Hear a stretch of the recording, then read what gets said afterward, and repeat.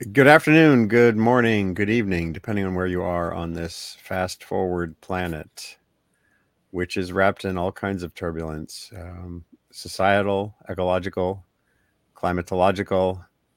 And I try to untangle little bits of it as much as I can using conversations on this platform, which started early in the pandemic.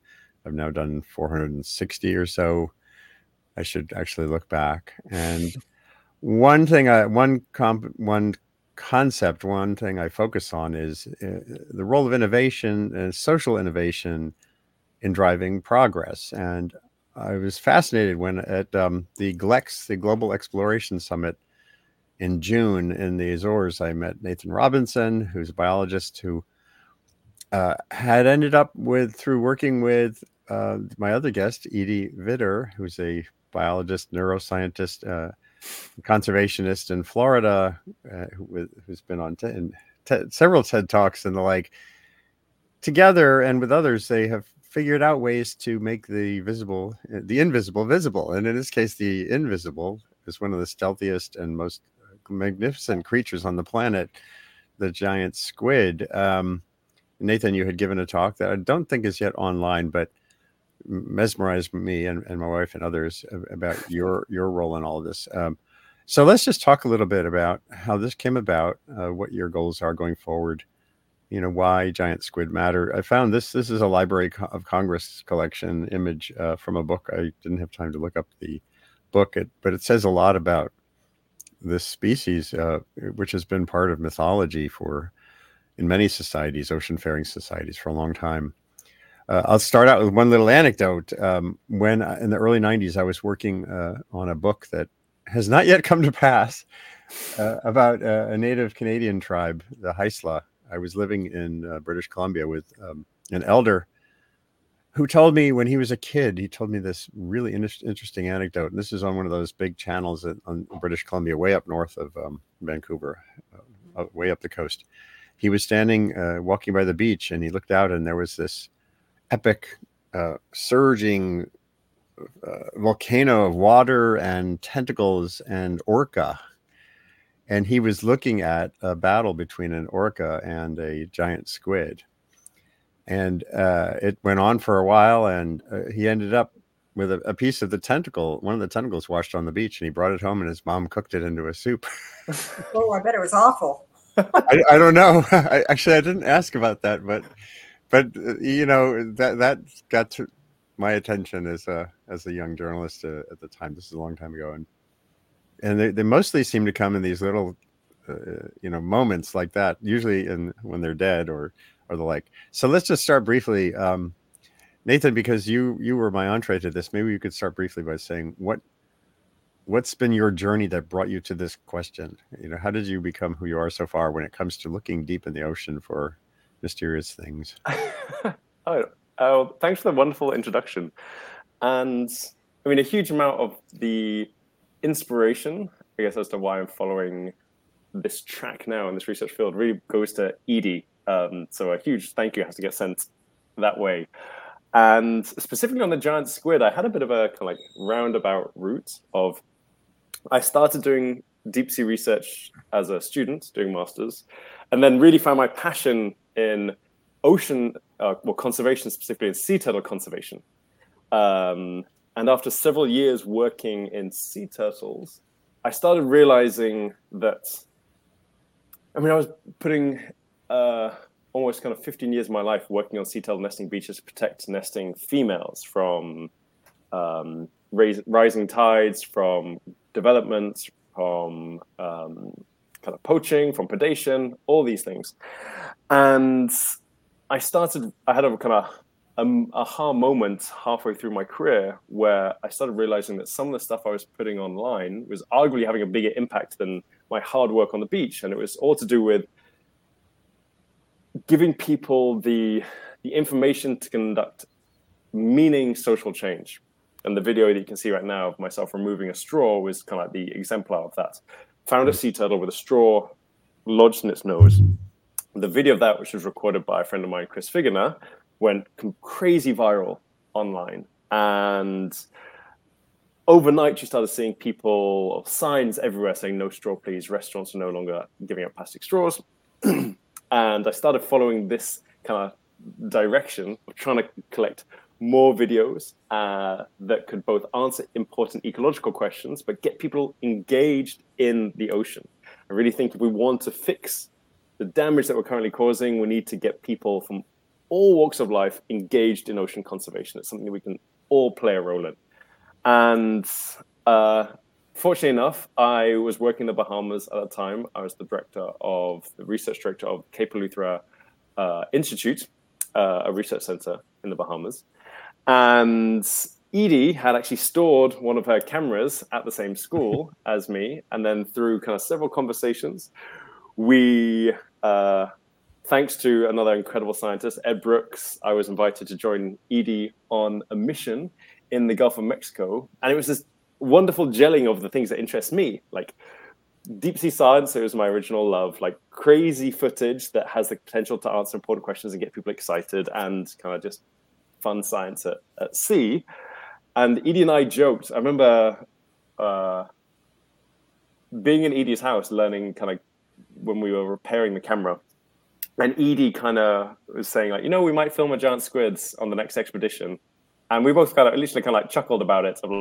And then I didn't actually know at that time that this camera, the Medusa, was the camera that had filmed the original giant squid. And I had this kind of mind-blowing moment of being obsessed as a kid with the giant squid, that this might be real.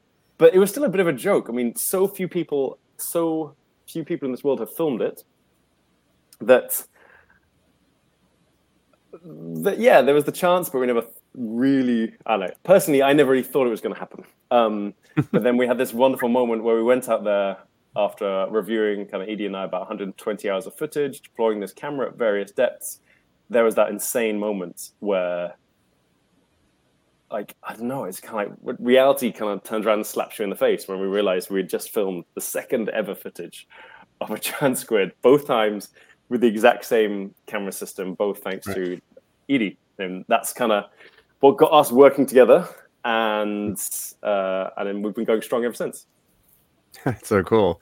And Edie, again, you have a long history of questing for such things and using your understanding of both neuroscience and ecology and behavior to get the picture. So, but you're involved in much more. We're going to talk about Team Orca as well, because I think it's really important, the work you're doing in Florida and elsewhere.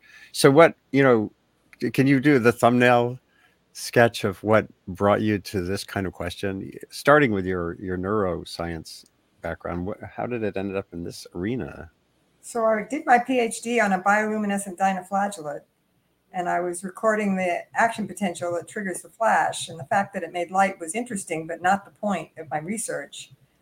But I naturally got more and more interested in bioluminescence. And my major professor was brilliant at getting funding, and he got a huge grant for the latest and greatest spectrometer. And I've always been a gadget freak.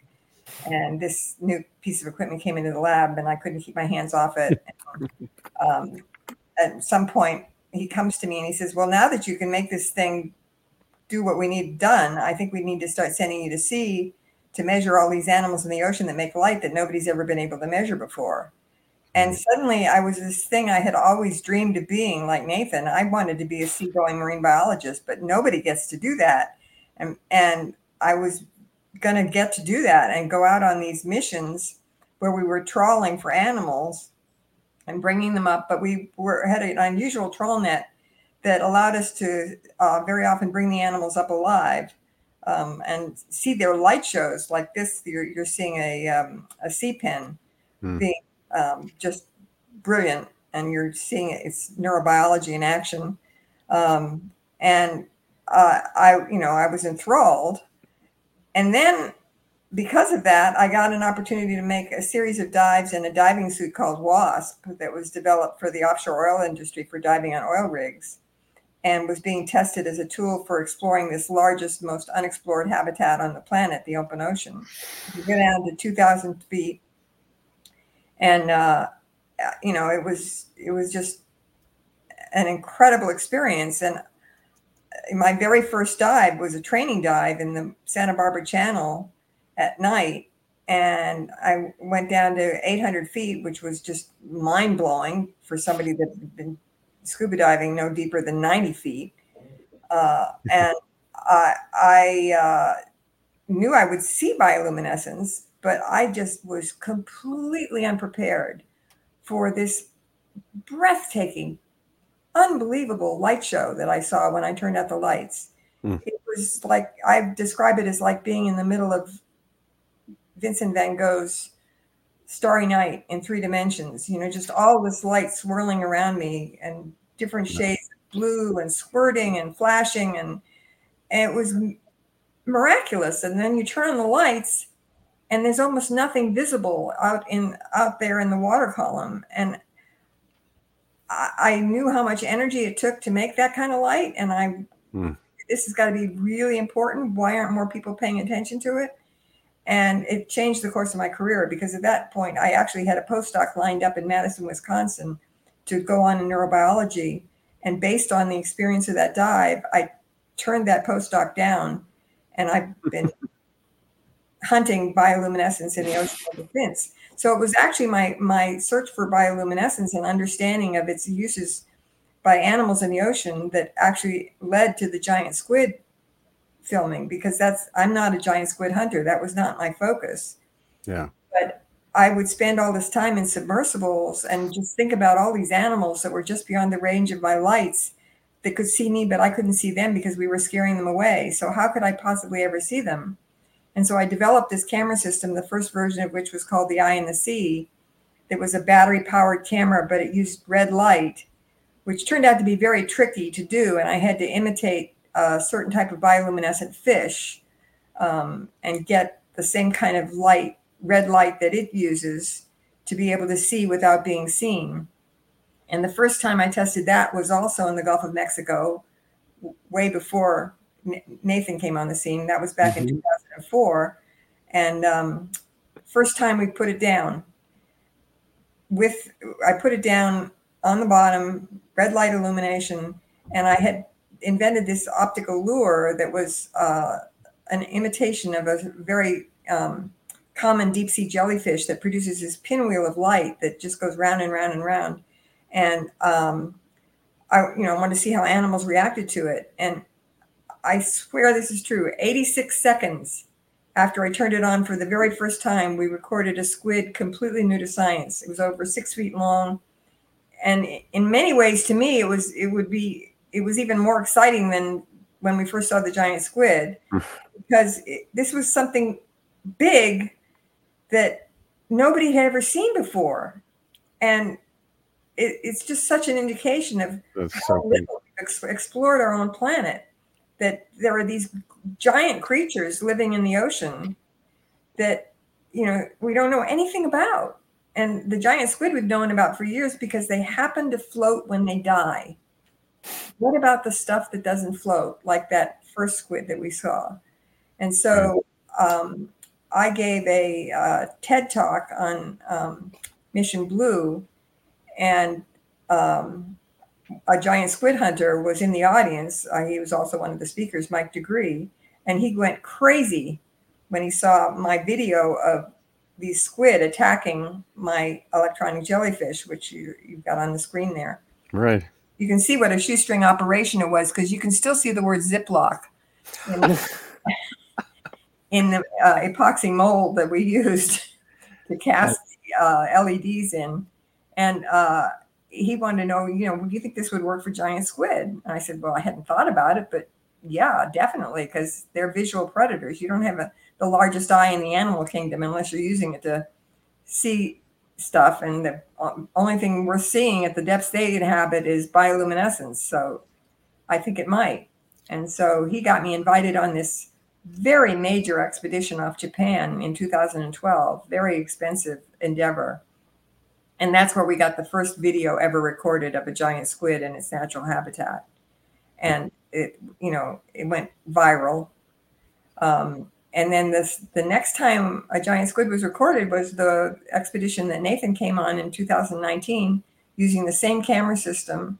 We put it out, and this time we got even more footage because we got the giant squid actually stalking the e-jelly, which for over 6 minutes. It was, I mean, Right.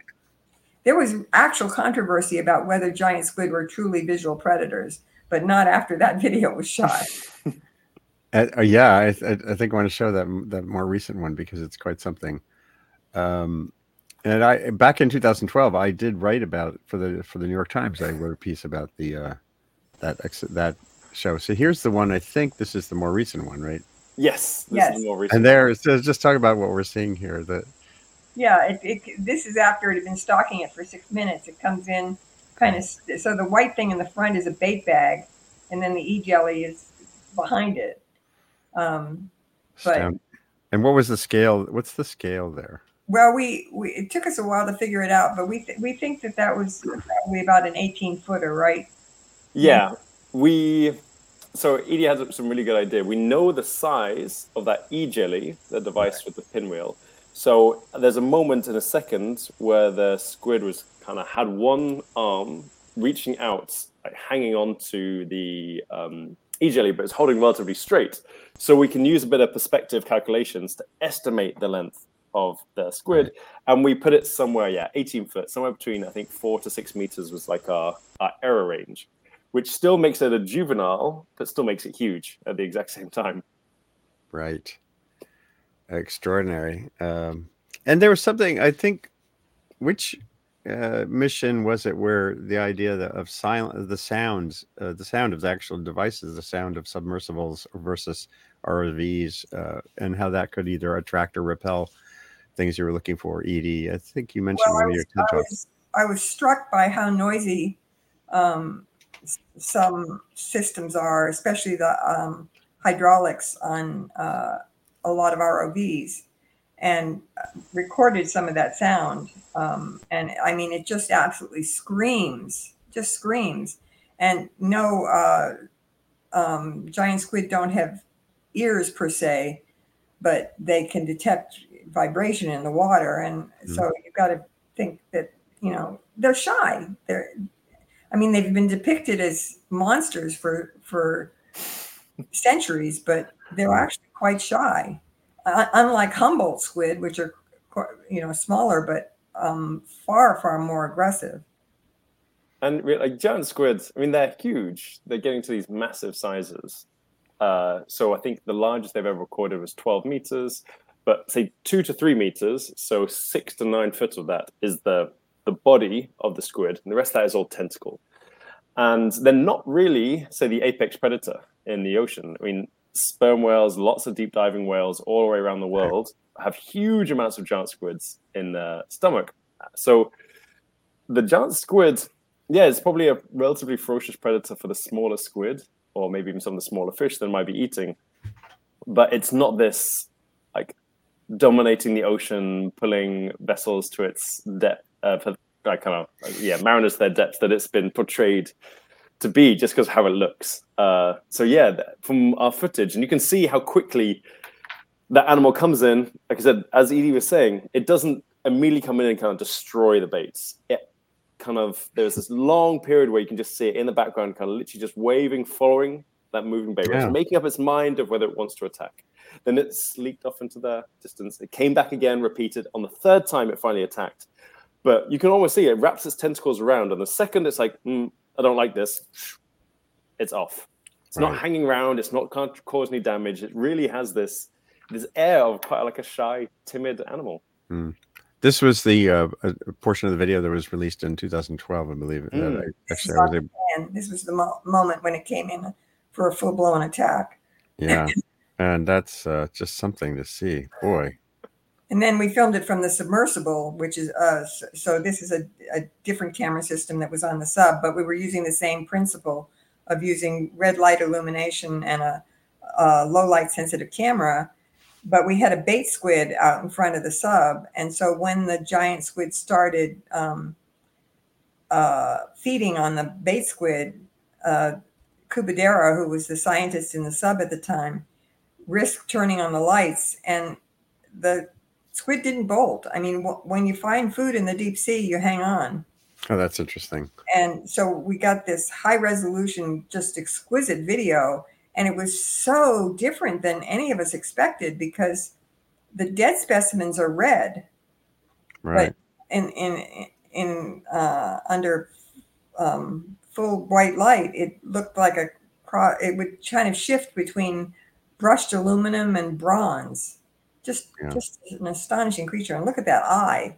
I know it's really. I mean, taking myself to this space where this was done, thinking about the submersible, being in an environment like that, even if it's just an ROV, but being in the environment in a submersible with this kind of scale of mystery creature is just quite something to contemplate. But one of the things we actually had discussions about was, what were our risk factors with the sub if the giant squid glommed onto the sub and held on. It could theoretically pull us below our crush depth, which is why we were operating on a tether, which actually made me more nervous than the giant squid, because I could just see all kinds of ways that could turn into a cluster, but it didn't. It all worked out in the end, but yeah, there were a lot of unknowns. Amazing. So Nathan, take us to something you described in the Azores at the Global Exploration Summit. You had also separately gone to the Southern Ocean on a commercial vessel for a squid species that's distinct from this one. Could you talk about that? Yes, definitely. So after we had the success in the Gulf of Mexico, I guess two big things happened. Firstly, we redesigned the camera system. So we built a brand new camera system. The old one that recorded the original footage that you've been showing was called the Medusa. Our new upgraded system is called the Angler. And it's basically everything the Medusa does, but better. Smaller, higher resolution camera, lower intensity lights. So even leaning harder into that idea of stealth. And we had a wonderful opportunity to head to the Southern Ocean. And the reason we wanted to be down there in the waters of Antarctica is because the giant squids has a pretty impressive name. There's another, even larger squid out there called the colossal squid. It grows, yeah, exactly. At some point, they're going to run out of adjectives. But this one can grow to 14 meters in length, so it's a little bit larger than the giant squid, but it's much heavier, like a much chunkier animal. In fact, they're very distantly related. The colossal squid, even though it's enormous, the biggest invertebrate on the planet, is closely related to these little species of glass squid that you see often around the ocean. But it's this very kind of heavy-bodied animal. Several other differences between them, but they both share that immense size. And they're only found in the waters of Antarctica, which kind of is one of the reasons why, much like giant squid was for so long, the colossal squid still hasn't been filmed alive at depth. Yeah, exactly. You can see how much heavier the body of the colossal squid is. Pretty remarkable looking, yeah. And yeah, so we collaborated with a deep sea fishery that fishes toothfish. And the reason we were collaborating with them is because toothfish are both prey and predators of colossal squid. When large toothfish encounter a small colossal squid, they'll eat it, and vice versa. We know this because when people are hunting for toothfish, fishing for toothfish, they'll often find remnants of colossal squid tentacles and beaks in their stomach. But also, we often find lots of scars from colossal squids and even bite marks from colossal squid on toothfish caught in these lines. Wow. So yeah, we spent 3 months out there. We collected, it was in total around 500 hours worth of footage. It was 3 months around Antarctica, and then another month and a half around South Sandwich Islands. But unfortunately, due to a couple of instances, we weren't able to. We still haven't filmed the colossal squid. So one of our next big goals is to go out there and kind of start to unlock the mystery of this animal. Edie can talk more about how, say, the coloration of the giant squid didn't match up with what they expected it to look like. And we've also spoken about how the behavior of this animal was up for debate and wasn't what we expected it to be. Now, what may happen when we find the colossal squid is the same thing all over again. We might discover that this animal behaves or looks in a different way that we've realized before, and that might start to unlock the role that the biggest invertebrate in this planet, an incredible apex predator in the Arctic, is playing in those ecosystems. Yeah, boy, the Antarctic ocean ecosystems have come into focus recently as fisheries, and actually where human fisheries are now competing with resurgent whale populations. For example, I don't know if you both have tracked. Actually, Sea Shepherd is out. The Japanese whaling effort seems to be ebbing, but now we have these giant commercial vessels targeting krill, even as resurgent populations of blue whales and fin whales are going after the krill. I don't know, Edie. Do you think about those large scale questions as you pursue these kinds of questions? Oh, very much. I mean, it's just astonishing what we've been doing to the ocean, and it's all backwards because our history as a species is exploration followed by exploitation.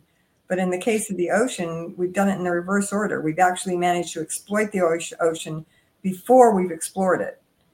So we drag these nets big enough to hold jumbo jets through the ocean, just scarfing up everything in its path. At the same time as we're pulling out every last fish and shrimp, we're filling it with our toxins and pollutants and poisoning ourselves and our life support systems. It's incredible. It was one of the things that blew me away. I don't think I really realized what was going on until I went on this fishing vessel into the middle of Antarctica, where about as far away from. I mean, it took us a month just to get to the spot where we started fishing. We left from Uruguay, traveled the whole way down South America, and then headed into the Ross Sea. And then it was busy. We arrived and there was boats. We could see boats all over the place. And you kind of think the audacity of us, of humans, right, to want to go to some of the most remote, inaccessible waters. We had to travel through 10-meter, 30-foot waves to get there. We're going into these absolutely pristine habitats, so remote. And it used to blow my mind that we're doing this just to have a slightly different tasting fish. Yeah. This is the fish where they're eating, at least the toothfish. Krill is slightly different because krill is often used as kind of fish protein. Right, exactly. Specifically in regards to, say, the toothfish we're fishing down there, it's a relatively high-end product. And it just blows my mind to think the extent that humans are willing to do to exploit resources at the edge of the planet in our pursuit of, like I said, a slightly different tasting fish is mind-boggling. I just want to show you, there's a paper that really struck me. This just came out earlier this year. Commercial krill fishing within a foraging supergroup of fin whales in the Southern Ocean. It was an observation made by scientists who were in the region, and serendipitously they saw this simultaneous harvest of krill by the whales that we had almost wiped out, now coming back slowly, and commercial vessels. It just and as you say, this the ends of Earth, literally the ends of the Earth. Thankfully, there's good journalism happening in this arena too. It's really hard for both the journalism and surveillance by groups like Sea Shepherd, but the Outlaw Ocean work of my friend Ian Urbina, he's out there with a team now, a global team, really trying to get at this outside national boundary effort, so much of which feels like there are loose ways to try to govern it, but it's really tough. Yeah, there's no policing of it at all. And then so much of the damage that's being done, for example, to the bottom of the ocean with bottom trawling, and now potentially with mining, it just goes on out of sight and out of mind. Oh yeah, we haven't talked about seabed mining. That's yet another. Another Uh, happy topic. yeah, I guess the economics and the other issues will determine whether that happens almost more uh, than law, in the sense that luckily it seems like lithium, cobalt, some of those materials that are considered so rare are now being found with more abundance outside the seabed. We'll see. Obviously, it's a tough time. Edie, tell us a little bit about your conservation work and your other work that you do through Team Orca, which I think is as important as these questions in the far-flung parts of the ocean. So I came to Florida in 1989 to work at Harbor Branch Oceanographic Institution because they had the finest submersibles in the world at that time for uh, midwater research of the kind that I was doing. But then around 2004, they were starting to wind down their program. They were going to shut down their submersible program. So I was looking to move on. And the question was where. But at the same time, I was watching the collapse of the Indian River Lagoon estuary, which I had been living on since 1989. And Mm. it's kind of this magic place. I mean, we have a deep water dock that manatees come up to. So it was just an exquisite place, but it's collapsing. And I decided maybe it was time to give back to the ocean. And so I was, I think, pretty naive about what I was undertaking, which is how things often get done. But there were a couple of reports that come out. The Pew Oceans Commission report in 2003, the U.S. Commission on Ocean Policy report in 2004, calling for more advanced monitoring. And a lot of my career has been working with engineers to solve challenges like that. And I thought, oh, well, that's something I could do. Now, usually when you have a presidential commission report like that, the point is then to fund what the report suggests needs to be done. And the primary thing they were suggesting was advanced real-time monitoring. So I started Orca with developing this water quality monitoring system that we call Kilroy, because we want it to be everywhere. Of course, then I have to explain to kids who the hell Kilroy was, but it seemed like a good idea at the time. And you know, I wouldn't have even succeeded because when the bottom fell out of everything in 2008, any hope for funding something like that was pretty much gone. I Right. fortunately got a MacArthur Fellowship and was able to put the money into completing the Kilroys. So we have the largest real-time monitoring network in the Indian River Lagoon, 156-mile long estuary Mm. that we've got them in all of the major canals and tributaries that feed into the lagoon, so we can track and we measure something like 33 different environmental variables. So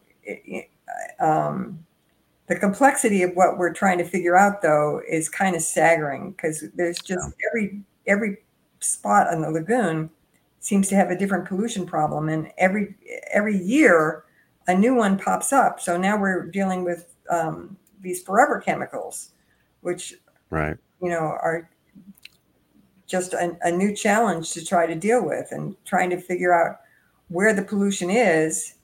I ended up kind of circling back to my roots with bioluminescence, because what I was looking for was, you don't want to test for everything. You can't. It's too expensive, time consuming, whatever. So I was looking for a broad spectrum bioassay, and there was this assay called Microtox that uses bioluminescent bacteria. But it had been tried on sediment testing and hadn't worked very well. And we had a scientist here, Dr. Beth Falls, who adapted it to use on sediment testing. And so we were able to start creating pollution maps that are like weather maps, but red is toxic and blue is non-toxic. And that actually proved very informative about where some of the problems were coming from. Places that were surprising to me, for example, grass clippings are a much bigger problem than I ever could have imagined. That's so interesting. Yeah, they're, I mean, but you ask an organic farmer, they can tell you grass clippings make great fertilizer. And we've got in Right. Florida, we've got all of this landscaping with these sloping grass lawns right down to the edge of the water, to the seawall. And then the yard crews will actually sometimes blow the grass clippings into the water. So that pollution map that you see there, you Right. see on the left-hand side there, these finger canals that are very typical Florida landscaping, and they fill up with pollution. In this case, that's the nutrient pollution that you're seeing there. Right. But we were also able to look at toxicity using the microtox assay, and found a couple of instances where the canals were relatively clean, which was surprising because those canals happen to be right next to a golf course, and golf courses usually get blamed for a lot of pollution. So Interesting. I went and talked to them and said, "What are you guys doing?" And they bagged all of their grass clippings. They used a low dose organic fertilizer. They didn't poison any of their water hazards. They let water plants grow in the water hazards. So it ended up being a good story instead of a bad story. And we can make a difference. We just have to figure out how to work with nature instead of against it. Boy.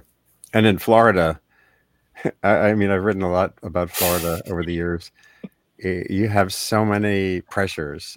Oh, the demographics are so against us. Took me a little while to figure out why this was so difficult, but we have this snowbird population that are gone for the summer, and they're not here when the worst toxic algae blooms are happening and the fish kills. And then when they are here, their devotions are still up north. When they're down here, they just want to relax. They don't want to hear about environmental problems. So, So interesting. That's so interesting. Yeah, it's 900 a day. I think people are still moving into Florida. I've written about this in the context of hurricane risk. People move in, they don't understand the history. Florida has a deep, profound history of being a target for hurricanes, period. My parents lived in Stewart. One reason they ended up leaving Florida late in life was they had 3 strikes on Stewart in one year. And they thought, this is not sustainable. But a lot of people seem to like the upside of Florida enough that many things that aren't sustainable seem tolerable, and I just feel that must be really hard to deal with as scientists sometimes. well, yeah, I mean, trying to overcome things like these seawalls that we'd be so much better off if we could replace them with living shorelines, with mangroves, and uh, have healthy seagrass beds and all of these things that would secure the shoreline and protect us from storm damage, and also filter the pollutants coming off the land. We see a huge difference in our pollution maps, and where you see a lot of pollution next to a seawall and very clean looking areas along where there's mangroves, because they are filtering out the pollutants. Right. Well, hopefully this. I think you also are very involved with education as well, and obviously Nathan. Maybe we'll cap out the next few minutes talking about public communication and education, citizen science, or Edie. My wife used to work for an organization called the Children's Environmental Literacy Foundation, which was really misnamed. They basically teach teachers how to teach sustainability. And a big focus of that group in the last decade has been what they call civic science, which to me takes a little notch above. Citizen science can just be like taking pictures and Mhm. putting them in a database. Civic science is making a difference, bringing that information into the public sphere, whether it's zoning meetings or town councils or so kids in urban areas are measuring air pollution using little meters, and they're becoming part of the conversation. And Nathan, you talked about the straw video, Mhm. led you in a new direction. So when you think about that stuff, what excites you now as a path, something that wouldn't have been possible? We think about TikTok and the like often disparagingly, but Maybe Nathan a little bit, and then back to you, Edie. So, yeah, I mean, tools like social media are not a kind of panacea to the world's problems, and they come with a lot of downsides. But one of the things that is incredible in so many different ways about social media is how it connects everyone. How we now live in a world where an idea, an event, whether it's a dance craze on TikTok or whether it's a straw in a seatail's nose, can spread to every corner of the planet in minutes. Right. Which, once again, doesn't fix all our issues, but the speed at which we can communicate to address problems, to engage people, to get people excited about concepts, ideas, conservation, is exponentially changed in the last couple of decades. It's a whole different ballgame now. And I think part of that is why as well there's an increased excitement in things like citizen science, civic science, which I think is an amazing concept, and all these things, because I think there's a huge amount of people out there who want to be involved, who are now better educated. One thing I often tell people in the kind of science communication game is I actually think sometimes we think that science communication is about, say, spreading information about the downside of climate change, the downside of kind of plastic pollution, the impacts of climate change, whether we need to be, how we need to be fishing sustainably and how to fish sustainably. And one of the things I often tell people is I actually think the science communication world in general, thanks to things like TikTok and Instagram and Facebook and YouTube, has done such a good job that the world is largely educated now on, like, almost everyone knows what climate change is. Almost everyone knows that plastic pollution is bad. What we need to convince people now is why we need to do something about fixing these issues and how to do something about fixing these issues. But even on that sense, I think we're doing a great job with a lot of people. That's why so many people want to be part of the solution. They want to go out there and measure say air pollution in different areas. They want to start taking photos of different or random species they find in their garden because they think they're novel and it might actually be an invasive species or a range expansion of a different species.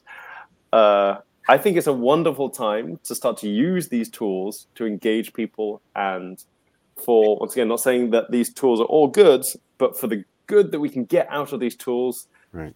As a scientist, I honestly think we're often doing ourselves a disservice if we kind of lock ourselves in our ivory towers and we turn our noses up at things like TikTok and stuff like that. We're losing out on an incredible tool that we could be using to enact change. I'm with you on this.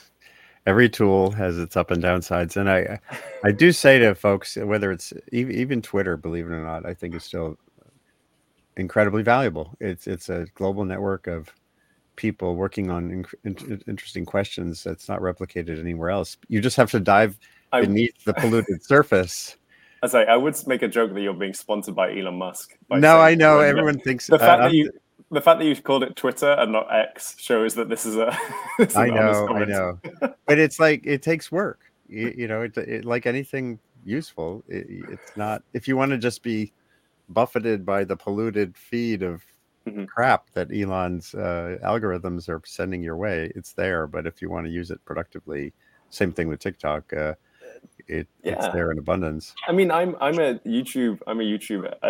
YouTubeaholic. Like, the amount of my life I've dumped into that platform is beyond insane at this point.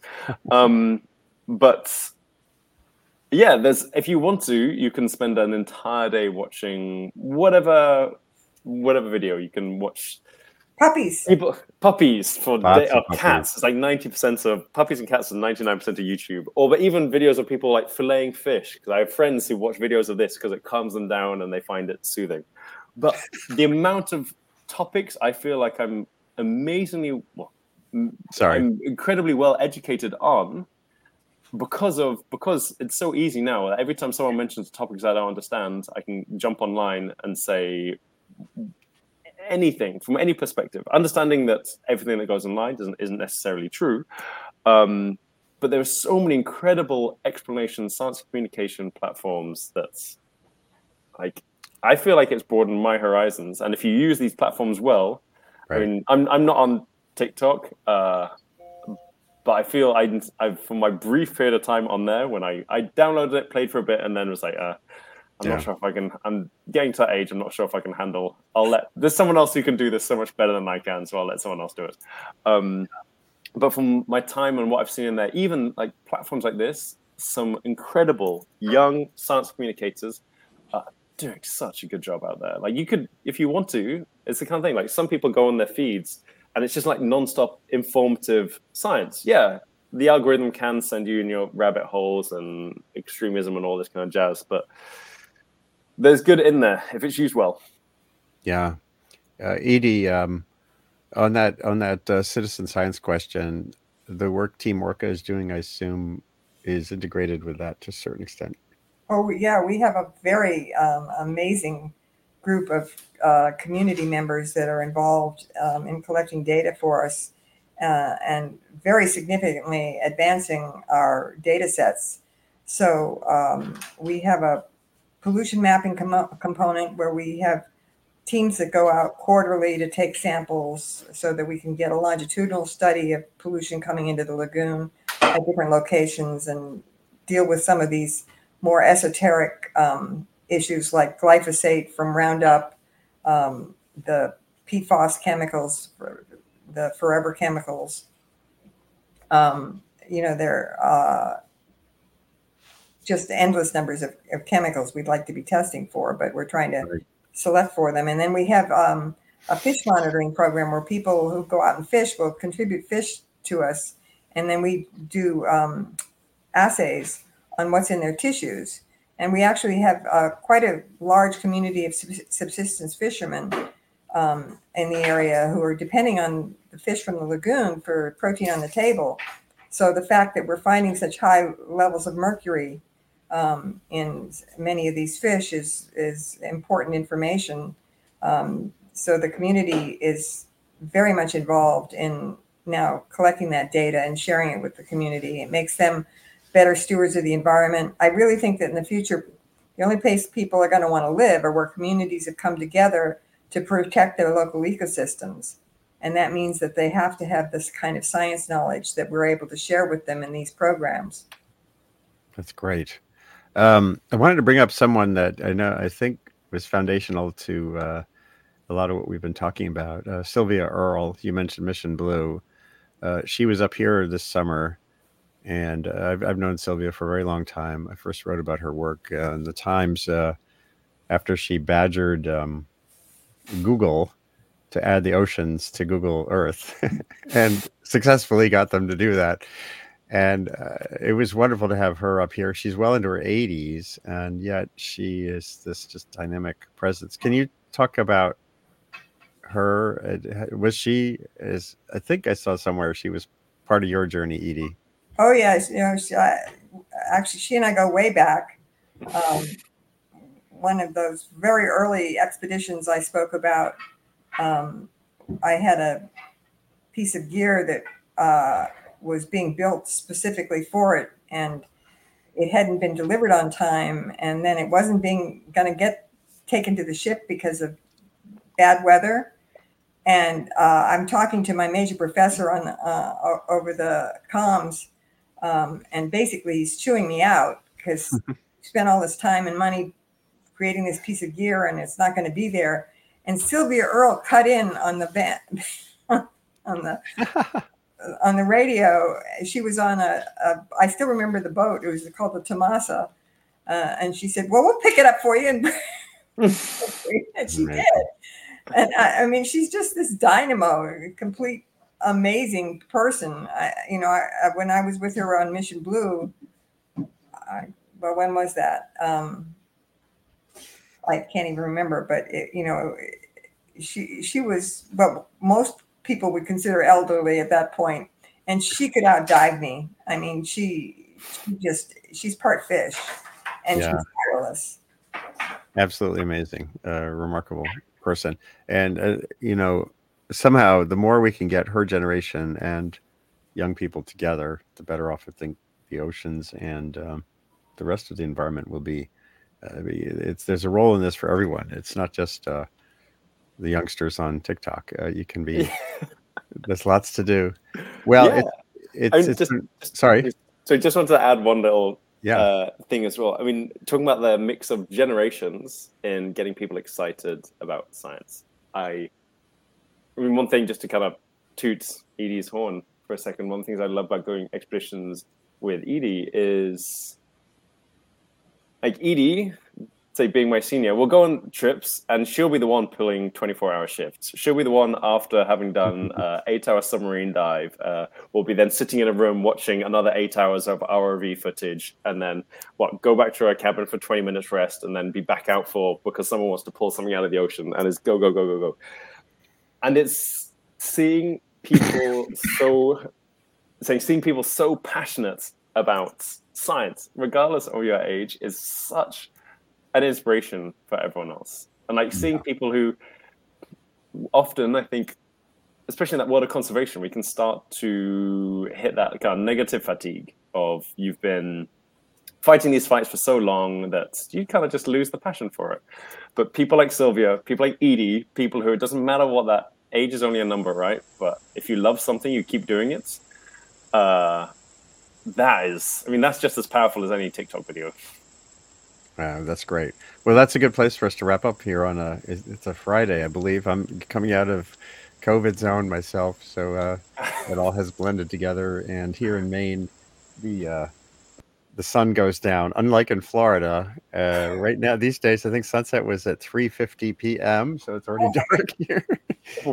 I'm still adjusting to life in down East Maine. I love it a lot, but that aspect can be interesting.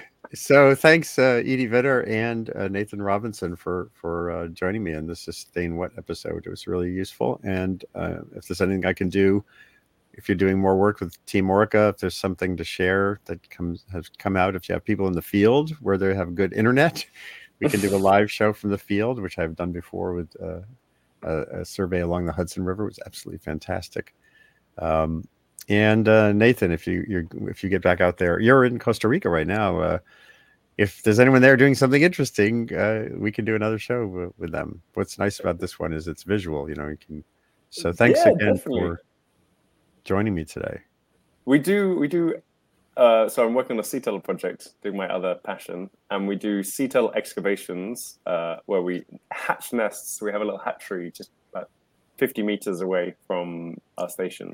So if you want to do a live sea turtle excavation, and we can dig up some nests and potentially rescue some sea turtles, we could organize that. Let's do it. It's a good way for me to get out of my cabin. And thanks again to both of you. Take care. Hey, pleasure. Take care. For anyone watching, this gets shared. This gets archived right away as soon as we're done. You can share the link you've been watching on. And/or it's also on X, Twitter, LinkedIn, Facebook, YouTube. I see there was some nice input from folks. Lee Carpenter Mitchell. I don't know if he's one of the people there in Costa Rica, but he's been watching throughout.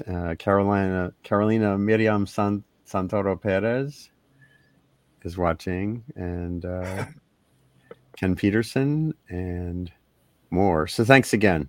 Take care. Ciao. Adios.